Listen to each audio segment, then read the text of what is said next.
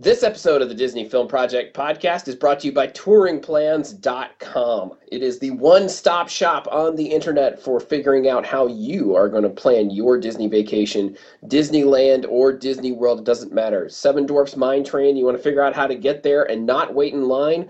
This is how you do it, touringplans.com. At Disneyland, you're trying to figure out how to get out there and how to navigate all the cool new stuff like Cars Land and Buena Vista Street and all that great stuff without having to wait in line, touringplans.com. You can optimize your touring plans, check the crowd calendar, do all kinds of great stuff. Make sure you check that out over at touringplans.com. They're the sponsor of this week's episode of the Disney Film Project podcast.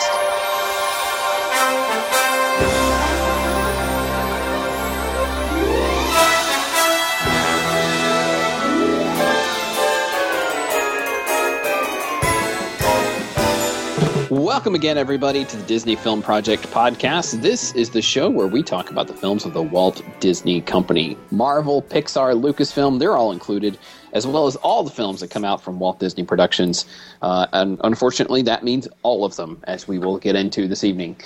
I'm Ryan Kilpatrick, host of the program, and along with the folks you're about to meet, we run DisneyFilmProject.com, where you can find the show notes for this very show. You can find Blu-ray and DVD reviews and even content reviewing shorts all the way back to the 1920s. So make sure you go and check that out over at DisneyFilmProject.com. Joining me, as always, we have our fine film experts. First of all, the man who's known to call himself not the world's greatest athlete, but the world's greatest mathlete, Mr. Todd Perlmutter. I was pretty good at math in school. I had no doubt of that. Yeah, I used to sleep in math class, wake up, and answer the questions on the board.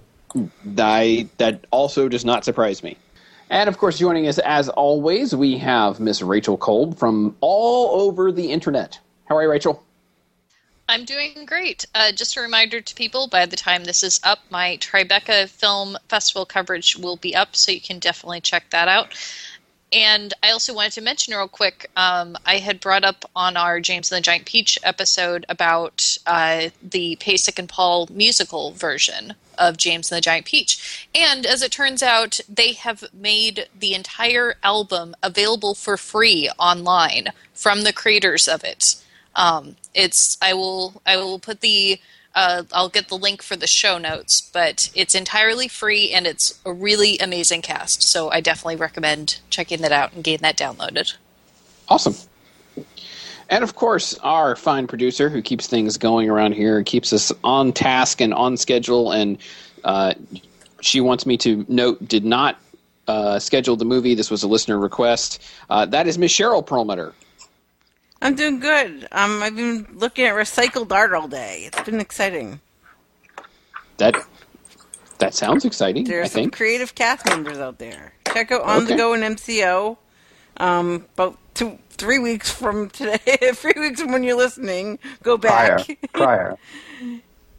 and you'll see all the stuff that I found for Earth Day. Awesome. Very cool. All right, so no need to linger here because we are talking this evening about 1973, released on Valentine's Day, which I think is a cruel joke. The World's Greatest Athlete from Walt Disney Productions, distributed by Buena Vista Distribution, as all the Disney films were in those days. This is a film that you're not going to find on DVD or getting a Diamond Edition box set anytime soon. Ever. No. It does have a Disney distinction.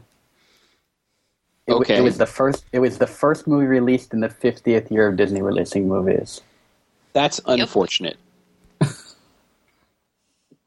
It stars John Amos, Roscoe Lee Brown, Dale Haddon, and Jan Michael Vincent, all of whom are people that you know that you don't realize you know. Would probably be the best way to put it. Roscoe Lee Brown is our Spider-Man connection. Sweet. Apparently he did the voice of Kingpin, Wilson Fisk, in the 1995-1998 Spider-Man TV series. Which was a great cartoon. And he's also done a couple of other voices for Kingpin. That's amazing since he doesn't sound like a Kingpin. Doesn't sound like a Kingpin. He also voiced Kingpin in the video games as well, I think, is where the other voices are. Oh, very cool. Yeah, probably the person who has had the most enduring career of this was Tim Conway. who, appeared in Apple Dumpling Gang and then, of course, on TV and many other things. He's probably the best-known actor today from here, but all of these guys were very well-known character actors. Jan Michael Vincent had played many roles, serious roles, actually, before taking on the role of Nanu. Yes, yeah. Nanu. Nanu, sorry. Yeah. It's funny, Jan Michael Vincent, I read an interview with him, and he said that he really enjoyed making this movie because it was so lighthearted. Because, I think the prior film to this, he played a serial killer. Right. Yeah, he that was the thing, is, I think this had to have been a departure because all the reviews and things that I read just in the very little research that I was able to do on this, everyone was like, why exactly did he do this movie? Because this is very out of character from his previous films. It did well in the theaters, though. Because he could? I guess so. I guess, like Todd said, he wanted a little break from the heavier stuff. I have a suspicion why they did it on Valentine's Day, because of the lovely love story that's in this movie. Let's get this out of the way right now. There is no story in this movie. No. There are several little things that are alluded to, but in the end, there's not much of a story. No. There's a thread that ties everything together. Yeah. There's one thing that moves the plot forward, such as it is, and I use the word plot very loosely, and pretty much they go, hey, this would be interesting if these two fell in love, but they don't. I mean, they do in the movie, but you don't get to see it. In fact, at the end, had she not been at the airport to get on the plane with him at the end? I know, look, I jumped right to the end already, which means we're done, right? Yes. He doesn't even, when he wins the competition, she's nowhere to be seen. No, not at all. Yeah, this is an example of dropped threads, and this is like a class in how not to screenwrite. Or make a motion picture. It's really amazing that this movie exists, period. I mean, this is really one of those cases where you look at this movie and you just wonder, how did this happen? What was that pitch meeting like? Yep. Very much so. And I want to be in like a fly on the wall in the moment when they had to tell Tim Conway, so in this scene you're going to be in a giant purse. Right. You're going to climb this comb. This is what's going to happen to your character. Yeah. I said to Cheryl, I just want to let you know that Honey, I Shrunk the Kids was not the first movie involving a shrinking person that Disney made. Yeah. But like you were saying earlier, Todd, it did well at the box office. Like, it made a decent amount of money, especially for 1973. It was like, over $22 million? $22 million total, but it made $10 million its opening weekend in 1973, which is crazy. People must have been bored that weekend. Yeah. Apparently there were a lot of people avoiding Valentine's Day. Because I cannot imagine taking your significant other to see this.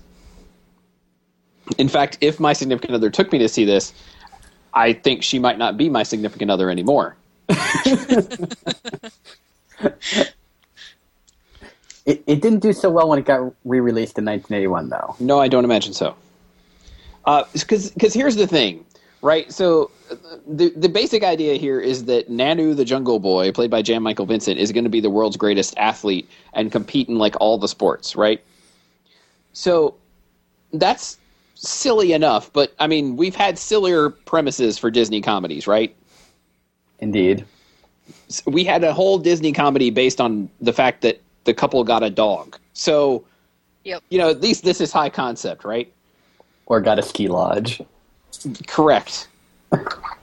This one manages to mix the high concept silliness of that with a complete lack of story and some incredible racism. Oh my goodness. Lots of racism. Yeah. Like, I don't, like, to the point that I'm watching this now and cringing, and I'm going, in 1973, coming off of the civil rights movement and all the things that happened in the 60s, I'm surprised there weren't protesters. Well, did anyone see Floyd Norman's post about this movie, about the making of this movie? No. Because he said that this was significant in Disney because it was really one of the first times that they had a significant number of black extras in the crowd scenes. And apparently Tim Conway had quite a fun time making, as they were credited in it, the African natives. There was this scene where he kept having to run up and give them some bad news, and every time he would just decide to, to mess with them, and he would get them cracking up, and they'd have to do the scene again. That's pretty typical Tim Conway. Yes. Yeah. And stuff like that. Yes. Yeah. And apparently, Floyd Norman joked to everyone that was around that Disney had come a long way since Song of the South. You mean despite the fact that John Amos is the one making half the slave references? Yes. Yeah. Well, the fact that like Roscoe Lee Brown, like we said, you know who he is when you see him, but you probably don't, hearing the name, you're probably going to not know him. Like, he was a pretty distinguished character actor at this point, and he appears in full witch doctor garb, and at one point has a bone through his nose. Yep. That's not okay. But anyway, so let's discuss the and I use this term very loosely, plot as it is termed on Wikipedia. in big old letters, too. Yeah. Because it's funny, I go on Wikipedia, right, and look at the plot, and then I kind of add my own things in here and stuff. I looked at the plot write-up on Wikipedia and other sites, and I went, I don't think you watched the same movie that I did. Because, so let me read the first line here of the plot description from Wikipedia, and then I'll tell you what I saw. The first line says here, in a series of establishing shots, Sam Archer and his assistant Milo Jackson are depicted as coaches at the fictitious Maryvale College. Their teams invariably lose. All of that is true. It does not begin to describe what seems like an interminable 20-minute montage. Yeah, that ends with the band playing music and then being as inept as the rest of the sports team. Right. So basically what it is they go through the football team, the basketball team, the baseball team, and the track and field team, who are all coached by the same people, no matter the fact that apparently they're all in season at the exact same time. Let's not worry about the logic there, because that's the least of the logical fallacies in the film. Also, I do want to say one thing. The only team that was successful at all were the cheerleaders, who didn't have any problems. That's true. That's very true. And so, what happens every time is they go into the locker room or the dugout or wherever, whenever there's a break in the action, and John Amos, Sam Archer, gives this speech of how it doesn't matter that we're down by 6 touchdowns, 52 runs, whatever. We can still come back. We just got to believe in ourselves. The guys always get up and either run into each other or do the shower, or run into the shower, or something that shows that they literally cannot function in society. Not only should they not have football uniforms on, they should have handlers to take them from class to class. My favorite is when the cruise shell team sinks their shell. Yes. My personal favorite is when he gives the final one, when they go through, they go through this, 5 of these little vignettes. And then the last one is he gives them the speech, and they run out to go play, even though the game is over. Yep. I also like how each sport is his life's dream. Whatever he said. But what I love is the fact that, we're making fun of this part of the movie. It's at least 10 minutes long. This is only a 90-minute movie. We really established that this guy cannot coach. And then we go back to the original one, which was football. So apparently he's gone through an entire season of losing, and it takes them until then to fire him. Losing everything, not just the one sport, as you said. Yeah, literally, he lost every sport. Every game, every sport. And they're like, gee, maybe we should not keep this guy around. But he doesn't fire, he resigns. Well, he's about to get fired. Yes. So instead of getting fired, he resigns and tears up the contract of his assistant Milo instead of his own. Well, and then he heads to Africa. Yeah, well, the worst part of this is that was my favorite part of the whole movie, was that first montage. Oh, was it? Yeah. Yeah. That part was at least somewhat funny. All right. It went on too long, but it was a little funny. And a little, I will stress. And yeah, so he decides to go on vacation to Africa because apparently when you coach every sport, you can afford trips to Africa. Well, it's okay because Africa in the movie is really the Lion Country Safari that used to be out in California but is now closed. Ah, okay. So he really didn't have to go that far. No. No, okay. Because it's like right near where Disneyland used to be is where it was. So There you go. So he goes to Africa, and they are sitting there, quote-unquote, relaxing, and they see a cheetah run by, and they say, oh, wow, that cheetah's very fast. And the guide that they're with comes up and says, oh, not as fast as Nanu. And then they see Jan Michael Vincent's character, Nanu, outrunning the cheetah, which I would like to point out is impossible. Yep. Running against green screen. Yes. well, that's how he's winning. Yes. That's true. I think I am faster than a green screen cheetah. Everybody is. Yeah. Well, it depends on who's running the green screen, of course, but yeah. So when they see this, they, of course, think, or the coach, of course, thinks, you and I would think, wow, that's pretty amazing. The coach, of course, thinks, I can recruit this guy, and he can be an athlete for me, and I can get my job back that I resigned. Yeah, by daydreaming him being in all the sports that he coaches. Right. Or doesn't coach anymore, right? Yeah, we never addressed that fact. He just comes back to the States with Nanu, and which we'll talk about how he gets there. But he just comes back to the States with Nanu, and all of a sudden he's still coaching. Never mind. Let's just gloss over the fact that he quit. Don't worry about it. Well, they probably didn't get anybody else to come. That's probably true. Kind of like the Muppets. Yeah, that's exactly right. And so he's trying to figure out. He goes to Nanu, offers him, says, "Hey, you should come back with me because, I can make you a star, and you could be the world's greatest athlete on this, competing for me." And Nanu says, "No, thank you." But then he learns of this tribal custom, and this was my least favorite part of the movie, because he learns of this tribal custom where if you rescue a man's life, then the person who rescued him has to go with him wherever he goes. Yes. Is responsible for his life, is how it's explained. Right. Point of order, wouldn't it make more sense the other way around? Yes. They may have gotten it backwards. I think there might have been something lost in translation there. I don't know. But so then he spends like the next, 10 to 15 minutes trying to get himself into death traps. Yes.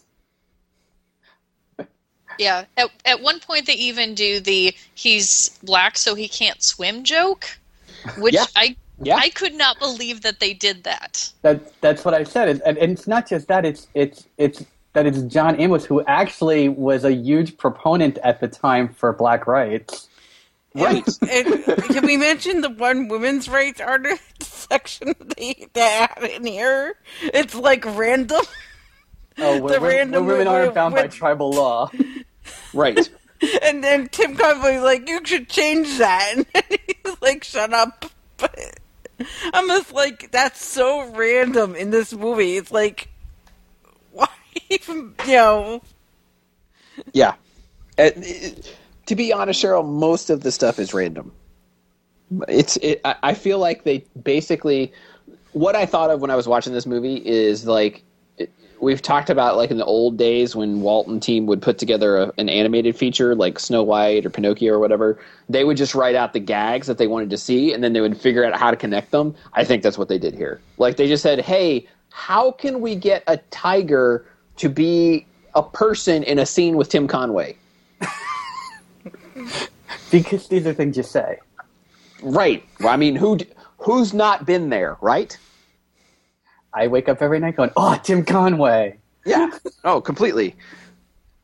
And I typically think, like, oh, how can I throw John Amos in a pit with a tiger and have Jan Michael Vincent rescue him? I mean, really, these are the questions that try men's souls. Yeah, because what he tries to swim and he's drowning and he gets thrown into a pit until finally he just pretends that he's sick On a whim. Yeah. He finally just pretends he's sick, and Nanu takes him to his godfather. Takes him? He takes 10 minutes to run across Africa with him on his shoulder. True. He takes him to his godfather, Gazinga. Gazinga.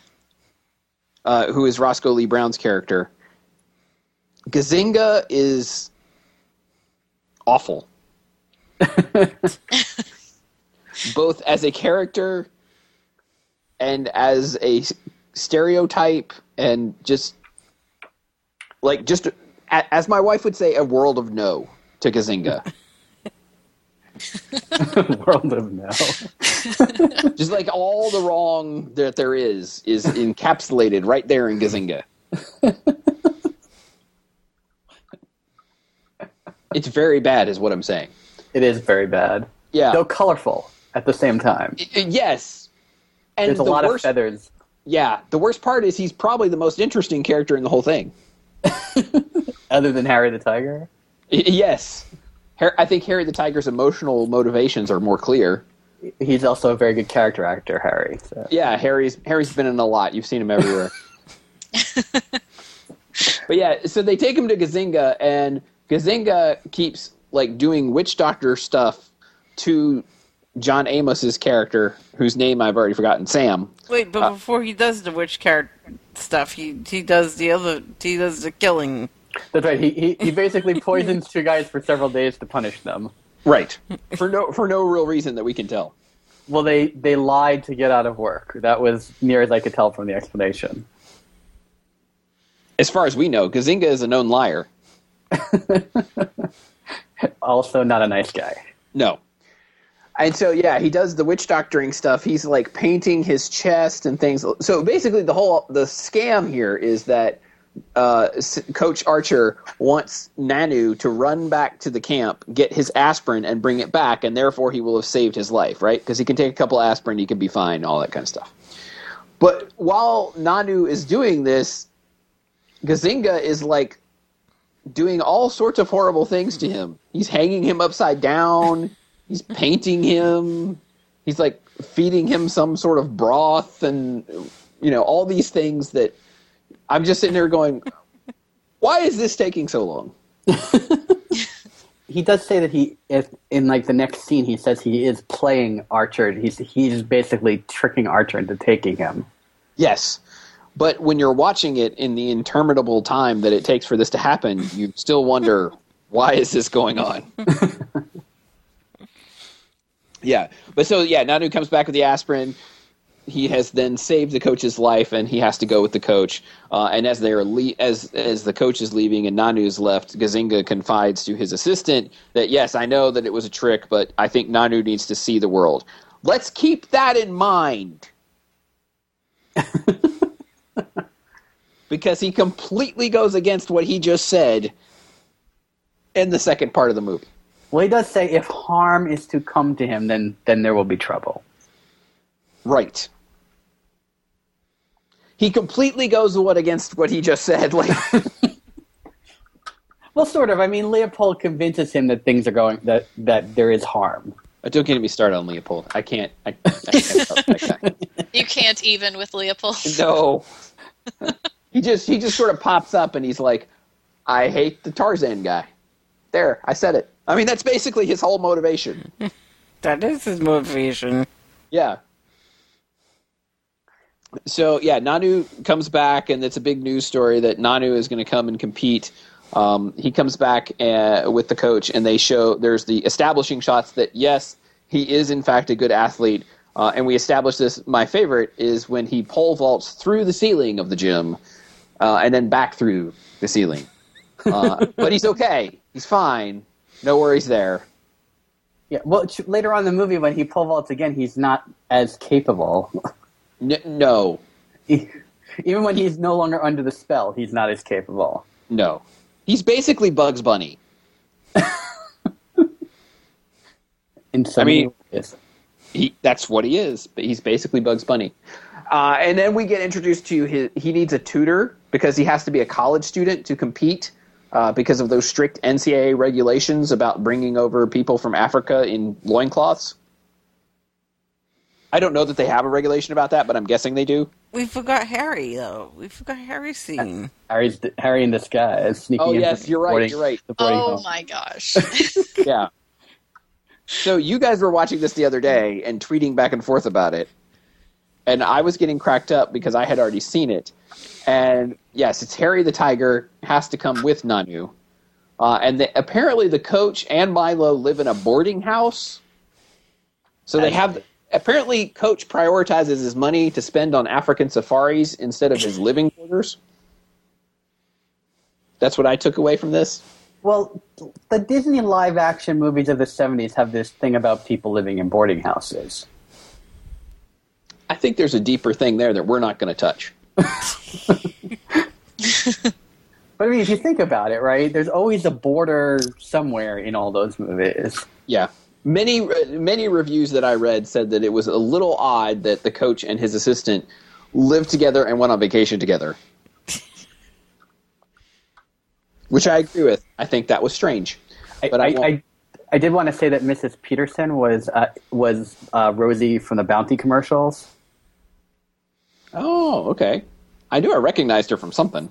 Yep. All right. Yeah, so they have to sneak Harry the Tiger in because there are no pets allowed. And I'm also thinking no ravenous, vicious wild animals would apply under the pet umbrella. Well, fortunately, Mrs. Peterson is also blind.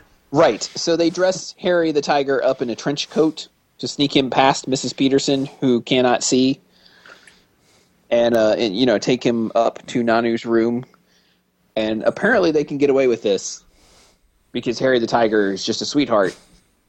Even though there's a part later in the movie where he's wrestling with Nanu, and he literally has Nanu's head in his teeth. And I was going are we going to watch Jan Michael Vincent get eaten? I was trying to figure out if it was always Jan Michael Vincent or not. It looked like the tiger was going to eat that guy. I agree. And that's in the movie. It is. Like nobody turned the camera off and went, hey, maybe we should not have the tiger eat our lead actor. I don't think they felt like that back then. I don't think they did. Well, they had to have thought back then because Jodie Foster had just gotten bitten. And they didn't care then. And yes, Jodie Foster did get mauled in a Disney movie with a tiger, but they still didn't care. Or was it a lion? I think it's actually a lion in a horror movie, right?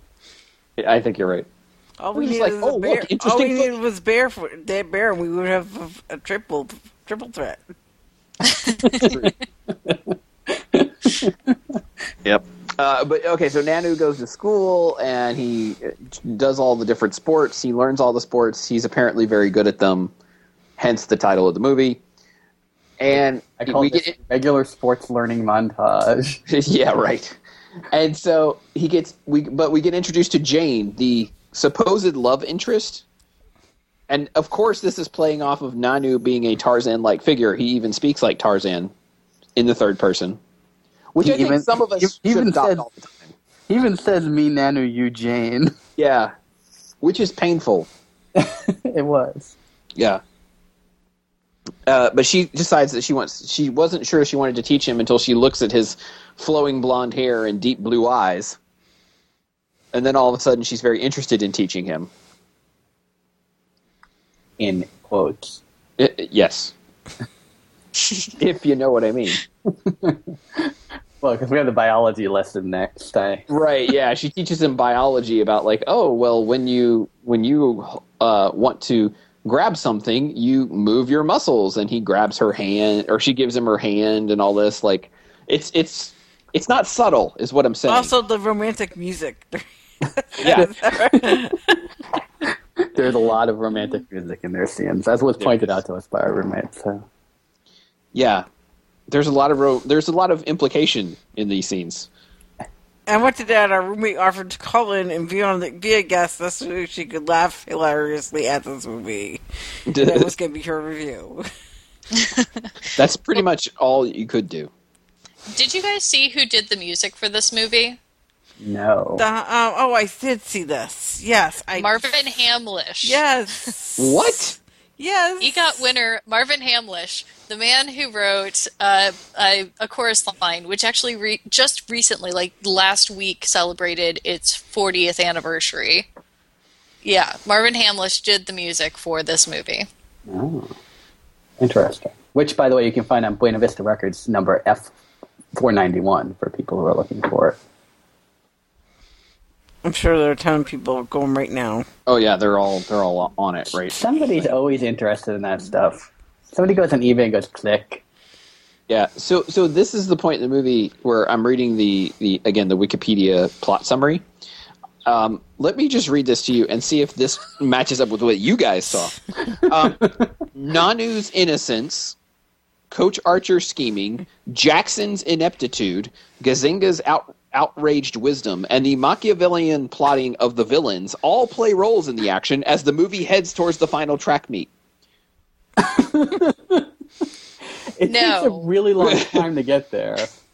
It really does. And I would like to point out the Machiavellian plotting of the villains. I only saw one. Two if you count Gazinga. Gazinga's like half a villain. But we don't know. He's a villain, he's not, then he is, then he's not, then My he is. favorite Gazinga scene is when he's at the meeting with all the doctors and he's telling the really bad jokes. Yes. Well, that's the thing. Like the movie's about Nanu, right? Like that's the idea. Is like it's about the coach and Nanu, and that's where your focus should be, right? Anybody who's written screenplays will tell you that. Like even though you can go look at the villain for a few minutes, you just want to get enough about what the character's motivation is. But most of the time, the camera needs to be on those two guys. That scene you're talking about, I swear they spent like 10 minutes with Gazinga just walking around a room with people who are doctors and him telling them bad jokes. And I'm going, what's happened? What are we doing? It was interesting, to say the least. So we talked about Leopold briefly, but he comes into the movie because of Jane, at least ostensibly because of Jane. We don't ever actually see the two of them talk. Yes. Also the strange love montage with Nanu, Jane, and Harry. Yes. Yes. That was disturbing. Yeah, the moment when Jane realizes that Nanu is a pet hoarder. Well, he's more in love with Harry the Tiger than he is with Jane. True. Let's just call it what it is. I mean, that's the truth. They even until make she that kisses point. him. Yeah, I don't know. I don't know that it changes. I gotta admit, I did get a kick out of that shot when they're sitting on the bench and Harry's just laying across between the two of them, and she is not amused. No. Yeah, we do get a strange love montage. You're correct. But yeah, Leopold comes into the picture. Apparently he has never spoken to Jane, but he's madly in love with her, and Nanu is in the way. And so he comes up with this scheme to somehow contact Gazinga and get Gazinga to come to the United States by saying that Coach Archer is abusing him, abusing Nanu. He has caused him great harm, and that he's going to be in the spotlight because he's going to go try and win all these events at this track meet. I did not see the great harm. I also have a problem with they did so we assume they just take the coach back because they don't have money, right? But yet they can pay for the guy to come from South Africa to the conference. Yes. That's a little bit too much. It's if you start picking at the plot holes in here, pretty much you're not going to have much left. It's just not. You're not going to have anything left when you start taking away. Oh, that doesn't make sense. That doesn't make sense. Pretty much all you're going to be left with is the beginning montage and Nanu running around the track at the end, which, quite honestly, could have been better. Nanu running around. That could have been a better movie. I'm saying, make it a 20-minute movie.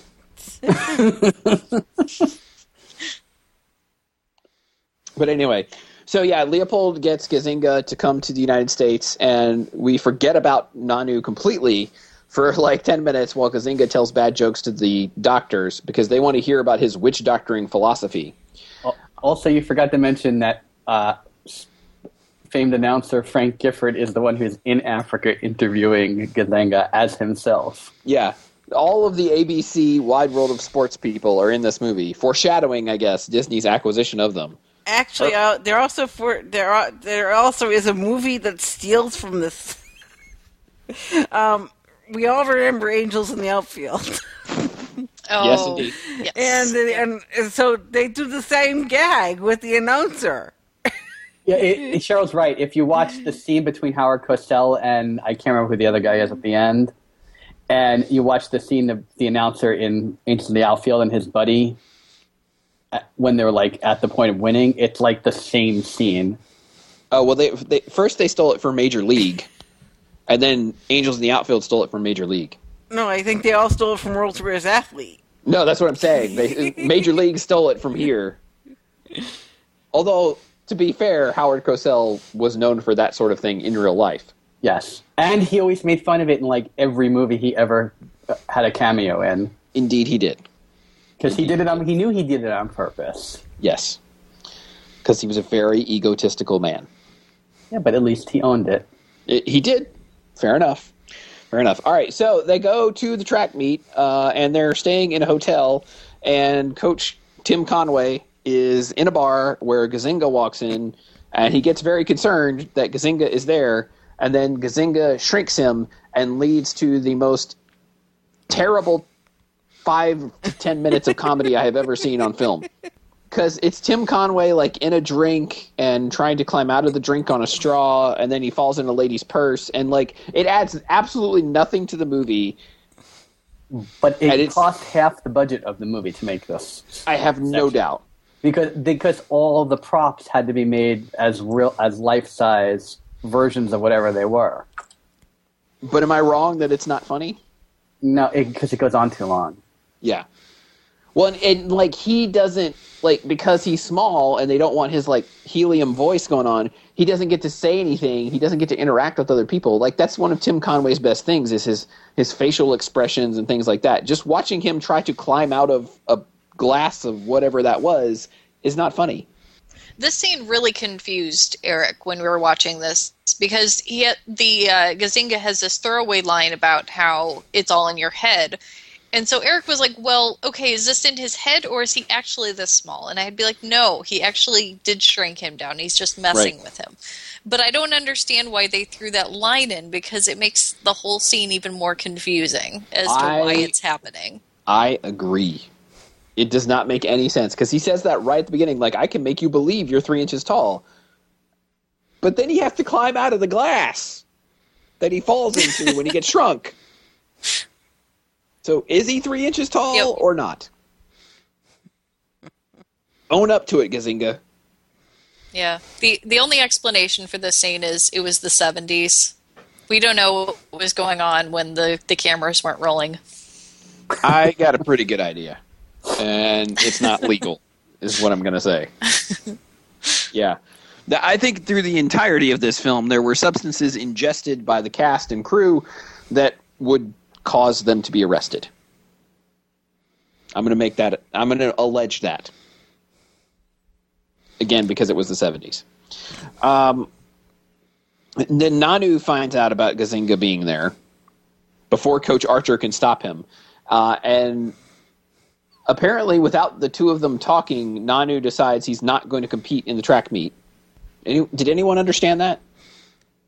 Nope. Well, the motivation for it didn't make a lot of sense. All I got was I thought it was rumor. I thought he had heard it from somebody, so that's why,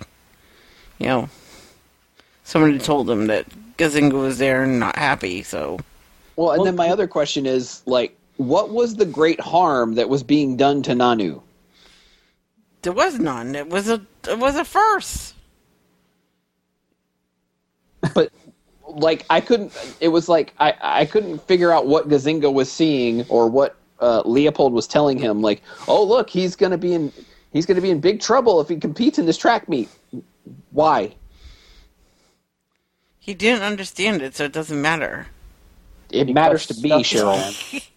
No, I'm saying he didn't. Gazinga didn't understand it, so it's like he didn't understand what Nanu was doing. Let's just look at the best things about this movie for a minute. One, saying the word Gazinga over and over again. Fair point. And two, getting to say Harriet the Tiger over and over again. Those are the redeeming qualities, and they kind of end there. So let's just not read too deeply into it, is what I'm trying to say. Fair enough. Yeah, well, then Coach Archer talks Nanu into going to the track meet. He gives him a version of the speech that he gave at the very beginning about how it's his life's dream and all that stuff. So they go to the track meet. It's the NCAA Track and Field Championships. Howard Cosell is narrating this, which I would point out would never have happened in the 70s, nor would it have been on TV. It's also the 50th NCAA championship, supposedly, if you check the sign in the middle of it. Yes. And so the whole idea here is that Nanu is going to compete in every event. So he competes in the first event and wins, and then if you know how track and field works, like you run a race and then you have time in between races where you can do like the shot put and the javelin and all the other, the long jump and the ones that are not running, basically. The field events, if you will. And so as he finishes the first race, and as he's getting ready to do some of the other races, Gazinga and Leopold show up to sit in the stands, and no one questions the fact that Gazinga has a giant headdress and all of these sorts of things. That seems perfectly normal. Not to mention the fact that nobody catches that Jane is sitting next to Harry the Tiger. In disguise. Yep. Disguise? Yeah. Okay, fair enough. He's wearing a trench coat. And a hat. And a hat. It's really the hat that makes the difference. From a distance, you can't really tell. It's what we call the Ben Grimm disguise, if you ever read old Fantastic Four. Probably New Fantastic Four, too. Yeah, probably true. And so Gazinga starts working his voodoo magic on Nanu, and when he starts running at one point, he can't actually run because Gazinga's working his magic on him.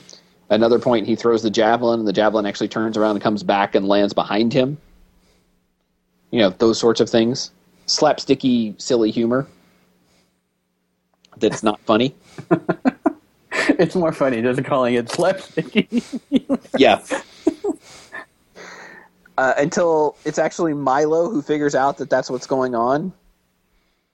And it's Milo who comes up with the solution, because we didn't mention this earlier, but Milo had taken a voodoo doll from Gazinga. Now, so he takes the voodoo doll and he takes a feather and sticks it in the voodoo doll's head, which of course then makes the voodoo doll Gazinga, because nobody else in the room has feathers on their head or in the stadium.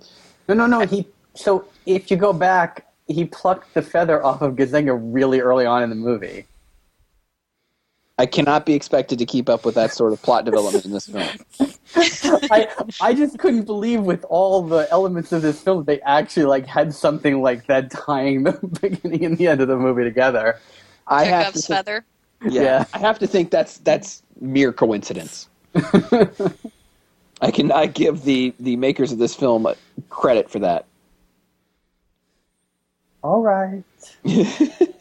So his solution is he does that. He doesn't actually know that it's Gazinga, the voodoo doll, but he throws the voodoo doll over his shoulder. It lands in a pail of water, which forces Gazinga, the witch doctor, to fly over the back of the stands into the nearby pool. And he gets good marks from the judges. Yes. Now, why the judges are at the pool, I'm not really sure. Is anybody? No. And then Nanu goes on and wins the track meet. And then Gazinga comes back at the end of the track meet. He's so proud of him.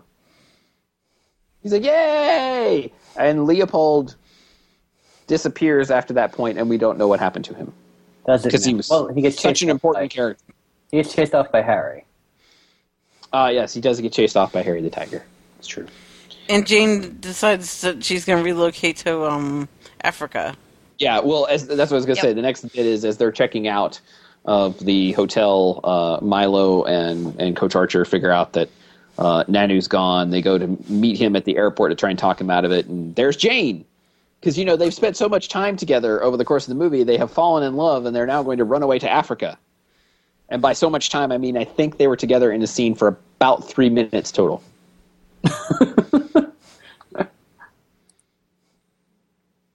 Why not? Yeah, sure. I mean, run away with the loincloth man. That seems to work out well for women named Jane. Run away with the loincloth man. All right.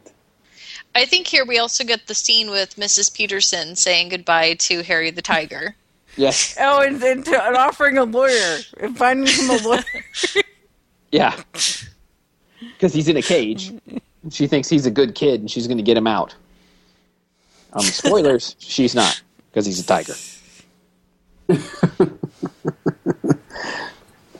She's not going to get him out for good behavior? She lied? No, he's not in the sequel. Oh, did you know that they were going to make a sequel? Yes. Yeah. Because one wasn't bad enough. Yeah, they planned it. Well, they planned it because it did well in the theater. It just never happened. Probably because they couldn't get Jan Michael Vincent back at that point. No, well, they would have to do the Asian guy. Oh, I didn't even think about that. That's right. We might as well mention the end of the movie then. Yeah, the end of the movie is the coach, all disappointed, goes to China again with Milo. And they're in China, and they see something. I can't remember what it is that they see running. A pony or a horse of some A horse, sort. yeah. And then it's the same gag. It's like, oh, that horse is fast. Not as fast as this guy. And here comes this Chinese man running in green screen. Yeah. And there goes the coach chasing after him. And there goes my reason to live, because I spent 90 minutes watching this movie. It wasn't a green screen of China even. It was a green screen of a painting of the Great Wall of China on the hills of Hollywood. That's bad. That's not what you want. Yeah, this is a bad movie. Like, really bad. Oh. Yeah, this is the kind of movie that you really want, like, MST3K to go do. Oh, yes. Yeah. I think they would have a really good time with this movie. I think this would be a must for them, yes. I keep coming back to, in my mind, I think about scenes that they would really have fun with. And I keep thinking about the scene where Mrs. Peterson is out in the yard and she's talking to a dress because she thinks it's apparently the next door neighbor. And she's watering the tiger. I thought that was a great shot, too. I mean, just if somebody had to be creative enough to think of what she might do being blind. It was also unclear to me if she was actually talking to Dress or talking to Harry. I was so confused. Oh, I was sure that she was talking to the dress. Yeah. Like, I was fairly certain she thought that was her neighbor. Yeah. Also, when she tells him to go to bed, the TV is also a good scene. Yes. Mrs. Peterson and Harry the Tiger is really the undeveloped relationship here. That should have been the sequel. Yeah, this is like a bad movie. I mean, like, there's no other way to say it. It's just a bad movie. Okay, then we don't have to torture ourselves any longer. No, not at all. I have one last thing to add, though. Yes. I just wanted to say, for those of you who might want this information, there is a comic book adaptation that is Walt Disney Showcase number 14. Oh, no. That should not exist. But it does. Yeah, I guess so. Don't waste your money, folks. Please don't. No. Don't even waste your... Like, I know one of our friends, like, wants to watch every movie before. We're like, don't waste your money, and she's going to waste her money watching this movie. I'm like... No. We watched it so you don't have to. Okay? That's what I'm telling you right now. All right. And for the listener who suggested this, if you love this movie, we're very sorry. We are. But we're sorry we had to see it too, so I think it goes both ways. We've all learned something, and we're better people because of it. All right, here we are at the end of the film. Let's rate it and get it out of our memory banks very quickly. Rachel, why don't you take the first stab here? Okay, I know that we just spent a whole lot of time talking about how terrible this movie is, and it is awful. Like, it's really bad. But for me, I have a threshold where, you know, movie is like just bad, or where it's entertaining bad for me. And this one actually kind of falls on the latter. Like, it's really awful, but it's so terrible, and I was just so amazed at how terrible it was that for one time watching this, I enjoyed it. So I would say the quality of this movie is probably right around 1.5 stars, but my enjoyment of the movie, the one time that I did watch it and spent the entire time riffing on it, was probably close to 3.25 stars. Okay, let's do it my other favorite way. You spent $3. Do you still feel like you got $3 worth of a movie? Did I get $3 worth of it? I will say I think I got $3 worth of entertainment out of it, but it was from the riffing on it and from just my amazement that this movie exists, that it got made, that it happened, and that all of these people signed off on it, from the script to the performers. I mean, how many people had to say yes? This is totally up to Disney standards before they even started filming, much less actually released it in theaters. I can answer that question. None of them should have done that. They should all have gotten better ideas. Because I am with you though on the riffing thing. Because I'll go next and say that I am with you. Like, if you can riff on a movie, that's better than if it's just completely outright boring. And this is definitely one you can riff on. You can watch this and you can riff on it to a huge deal. That still doesn't make it good. I would give it a 1 because they did manage to turn the cameras on and they did manage to capture something on film. And congratulations for that. All right, Cheryl, what do you think? I'm going with a 1 2/4. 1.25. That's me. I'm somewhere in the middle. I'm not as much as you guys with the riffing stuff because it was funny. Like the Harry thing was funny, but it wasn't like I didn't like as much as riffing. I want my $2 back, but my $3 back. But obviously, I can't get that because I watched the movie. Yeah. Oh, I wish. All right, Todd, you have the last word here. I do. So, like I said, I have nostalgic love for this movie. Not like, believe me, I'm not giving it 4 stars, don't worry. But I feel like it's a 2 movie, but because of nostalgia, I'm going to give it 2 1/4. Because let's face it, it's light years above like your Chihuahuas and stuff like that. I'm not going to go there. I don't know that I can say that with any confidence. So that's how I feel. All right. I think we summed it up pretty perfectly when Cheryl was saying that no, you guys don't need to spend your money on this.